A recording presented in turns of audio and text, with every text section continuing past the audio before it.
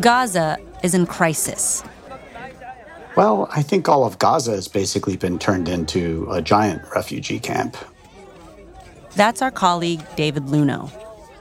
You'll see really rivers of people walking, carrying bags of clothes or food, maybe a blanket or two. They're living in makeshift camps and tents. There aren't many toilets. And adding on to the misery, it's been raining nonstop for about 10 days. You know, food's starting to run short. Some people are using animal feed to make a type of bread. Resources are under huge strain, and most of the aid is being delivered by one relief group, the United Nations Relief and Works Agency for Palestine Refugees in the Near East, better known as UNRWA. Along with emergency aid, UNRWA runs social programs and health and education services for Gaza's 2.2 million people. Multiple aid organizations have warned that no other agency has UNRWA's on-the-ground reach, infrastructure, or capacity. In a place like Gaza, since UNRWA is looking after 80% of the population, I'd say UNRWA is sort of the Citibank of the humanitarian world. They're too big to fail. But this week, an Israeli intelligence report made some grave accusations against the agency.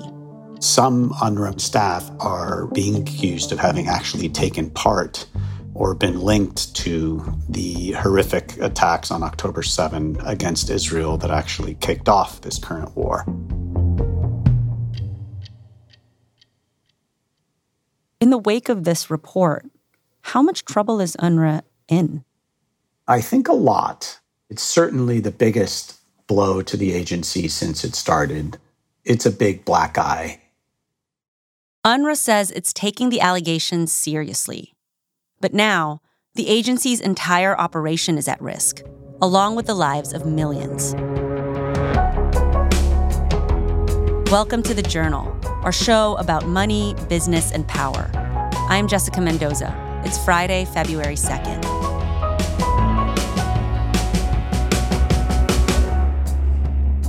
Coming up on the show, a UN agency under fire, and the Palestinians caught in the middle.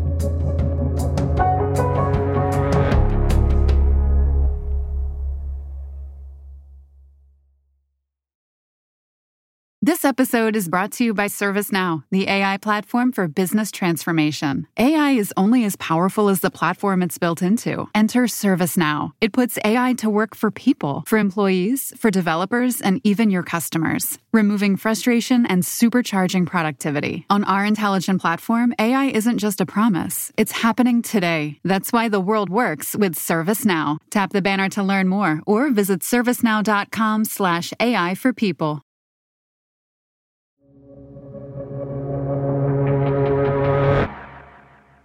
How did this agency, UNRWA, get its start? Well, UNRWA came into being originally in about 1949. The world was awash in refugees right after the Second World War. So one of those groups of refugees was about 750,000 Palestinians that either chose to leave or were forced to leave during the Arab-Israeli War over the founding of Israel in 1948. UNRWA is unique at the United Nations, and there are a few reasons why. First, it's the only UN agency dedicated to a specific group, the Palestinian people. Also, UNRWA is staffed mostly by locals. The agency was also originally set up to be temporary. So UNRWA was created to provide short-term tents, food, just keep these poor people that were displaced alive long enough to figure out what to do with them. Well, here we are 75 years later, and no one's figured out what to do with them. Today, UNRWA's staff of 30,000 operate in Gaza, the West Bank, Lebanon, Syria, and Jordan. In Gaza, UNRWA is also one of the biggest employers, with about 13,000 workers. Could you give us a sense of the scope of the work that UNRWA does on the ground? Right now in Gaza, they play a really important role. Some people describe them as sort of a shadow government of sorts. They'll run the sewage systems in these neighborhoods, the water systems. They'll have health clinics. They sweep the streets. UNRWA also provides vocational and teacher training, scholarships, and education. I think it's also worth mentioning they did manage to educate Palestinians to the point where they were probably the best educated cohort in the Middle East.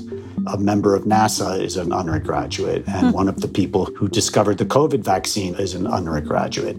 They were also a pioneer in education for girls at a time when a lot of countries in the Arab world weren't doing that.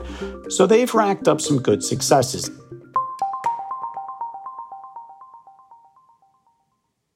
Where does UNRWA get the money to do this, to fund all of these programs? Well, you and I, partly. U.S. taxpayers are the single largest contributors to UNRWA. The U.S. funds about a third of UNRWA's $1.3 billion annual budget. Germany is the next biggest donor, followed by the European Union. A small percentage of its funding also comes directly from the UN. UNRWA's reliance on foreign donations has meant that how it uses that money is closely scrutinized. One of the agency's chief critics is Israel, and it has long claimed that those resources are being used by militants, including Hamas. Hamas has controlled Gaza since 2007. The U.S. classifies the group as a terrorist organization. I am sure I've been told by many people that UNRWA has lots of dedicated, good employees, people who really try to do good work. But from Israel's point of view, this is an agency that is infiltrated by Hamas, that supports it. One Israeli critic of UNRWA says it's a Palestinian organization with the UN flag. And what evidence has Israel pointed to over the years? Israel has found weapons being stored in UNRWA facilities, either warehouses or schools. We had sources telling us Hamas had tunnels that run under facilities. They've fired rockets from either inside or nearby facilities. Hamas has been very adept at embedding its military capacity very close to civilian institutions. In 2021, UNRWA criticized Hamas for commandeering one of its schools and for tunneling under its facilities. For years, Israel continued to call for UNRWA to be disbanded. Then came the deadly attacks of October 7th. After October 7th, at what point did Israel start to look at UNRWA and ask, is there a link between the agency and those attacks? I think pretty soon after. We were hearing rumors, we were hearing some rumblings from individuals that some of the attackers on October 7 had direct ties to UNRWA, were UNRWA employees. But we needed direct evidence of this. Starting in January, we began asking around, trying to get the actual documents. David met with a source with high-level knowledge of Israeli intelligence. And last month, over slices of pizza at a cafe in Tel Aviv, David was handed a manila envelope. It's one of the first times in my career where, I've had a meeting in a cafe and I've had top secret documents handed over to me. You're getting a peek into something that you thought existed, but you weren't quite sure. And then you get the full revelation that, yes, this exists and here's what the material is. The Israeli intelligence dossier that David reviewed draws from information gathered via cell phone location tracking, eavesdropping, physical evidence, and interrogations. U.S. Secretary of State Anthony Blinken has called the intelligence, quote, highly credible. The reports that we got last week, and UNRWA brought them to us, were deeply, deeply troubling. The U.S. has not independently investigated UNRWA. Israel's report directly links a dozen UNRWA employees to the October 7th attacks. So we have seen and reported intelligence documents from Israel that lay out their evidence against these 12 people. They have pictures and names. They've linked them to this agency. They say 6 of them ran across into Israel, so they've been placed at or near scenes of crimes. Others sort of stayed back on the Gaza side and maybe helped with logistics. One set up sort of an operating center. One brought an anti-tank weapon. So obviously the idea that a UN agency has people that are committing acts like this have shocked a lot of people. UNRWA denies knowingly aiding Hamas or any militant group.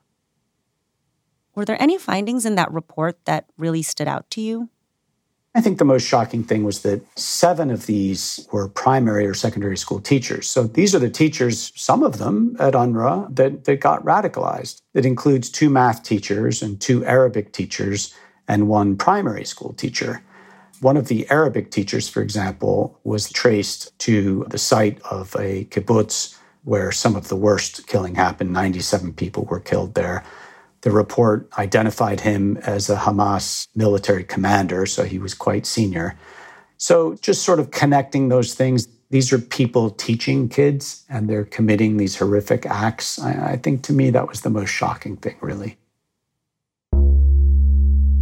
UNRWA has questioned the criteria that the report used to connect its personnel to Hamas. The report's allegations ricocheted around the world, forcing donor nations to confront a dark side to a vital relief group. That's next.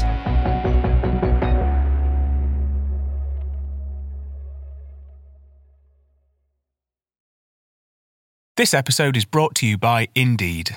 Hiring? With Indeed, your search is over. With over 350 million global monthly visitors and candidate matching technology, Indeed helps you find quality candidates fast. As a listener of this show, Indeed is giving you a £100 sponsored job credit to get your jobs more visibility at Indeed.com/thejournalpod. Terms and conditions apply. Need to hire? You need Indeed. This episode is brought to you by Workday. Get the whole band together with Workday and pair finance and HR on one platform for an epic performance. With Workday AI at the core, you'll make confident decisions faster than ever, and you'll drive flawless business and finance operations with an agile platform that constantly evolves to future-proof your organization. Be a finance and HR rockstar with Workday. Visit Workday.com to learn more.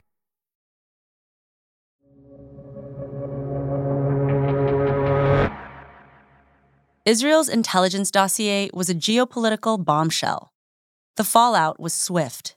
At least a dozen countries have suspended their funding for UNRWA, including the agency's main benefactor, the U.S., though American officials have said that the actions of individuals shouldn't taint the entire agency, a sentiment echoed in other donor countries. How are different donor nations navigating this? Are they all in alignment in terms of pulling funding? So for a lot of these countries, they're weighing the pros and cons of suspending aid. On the one side, you want to send a message to the UN that it's unacceptable for any members of any of its agencies to be involved in an attack like this. But on the other hand, you don't want to make matters worse. You don't want to aggravate the humanitarian situation. So there's some disagreement. The Norwegians, I believe, decided to keep going. In an interview with the BBC, Norway's foreign minister said his country was appalled by the report. Even so, he defended their decision to keep funding UNRWA. To react to that by cutting all funding to UNRWA, which is providing life-saving support to millions of people in the most dire conditions of their life, I think is a very wrong response. UNRWA's Commissioner General said that pulling the agency's funding collectively punishes people for the criminal acts of individuals. He's urged nations, including the U.S., to keep money flowing for essential aid. But donor countries are demanding answers and action. At a press conference this week, America's ambassador to the UN, Linda Thomas-Greenfield, told reporters the U.S. needs to see, quote, fundamental changes at UNRWA. A reporter pressed her on what that means. When you talked about fundamental changes, what fundamental changes do you want to see? You know, we need to look at the organization, how it operates in Gaza, how they manage their staff, and to ensure that people who commit criminal acts, such as these 12 individuals, are held accountable immediately so that UNRWA can continue the essential work that it is doing.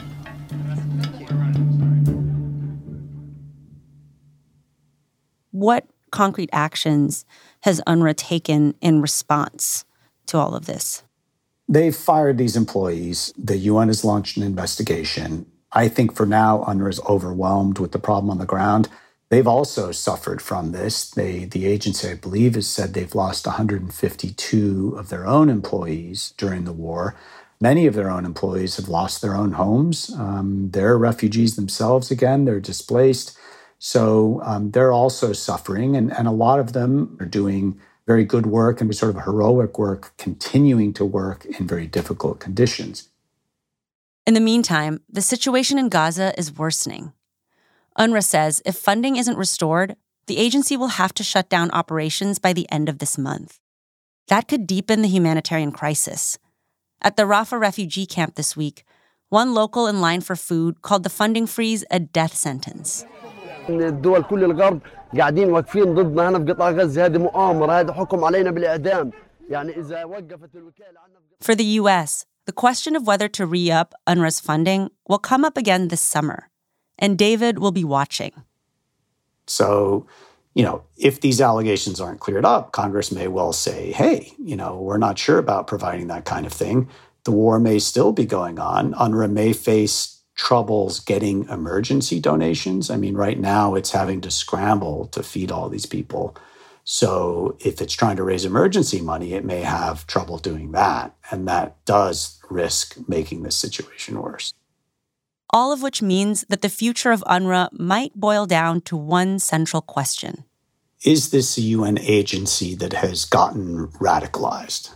Right now, it's an allegation. It's up to other countries to investigate those allegations. It's up to UNRWA to try to get to the bottom of this. And in the meantime, where does this leave Palestinian civilians? So the real tragedy out of all of this, and I think the upshot, is that the real victims here are the Palestinians themselves, the civilians in this. They're stuck in limbo. Their numbers keep growing. The bill keeps growing for the international community, and no one quite knows what to do.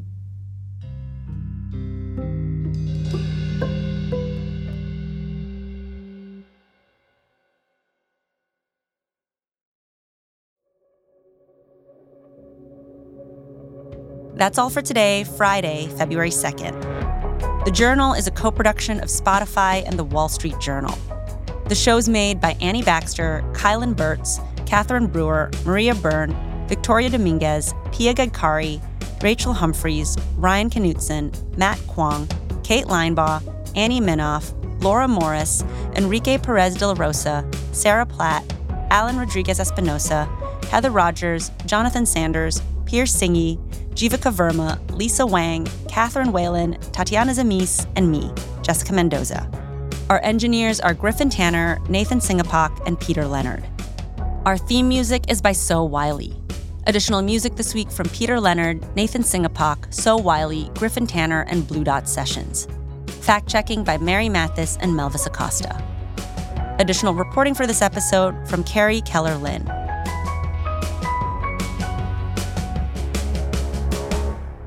Thanks for listening. See you on Monday.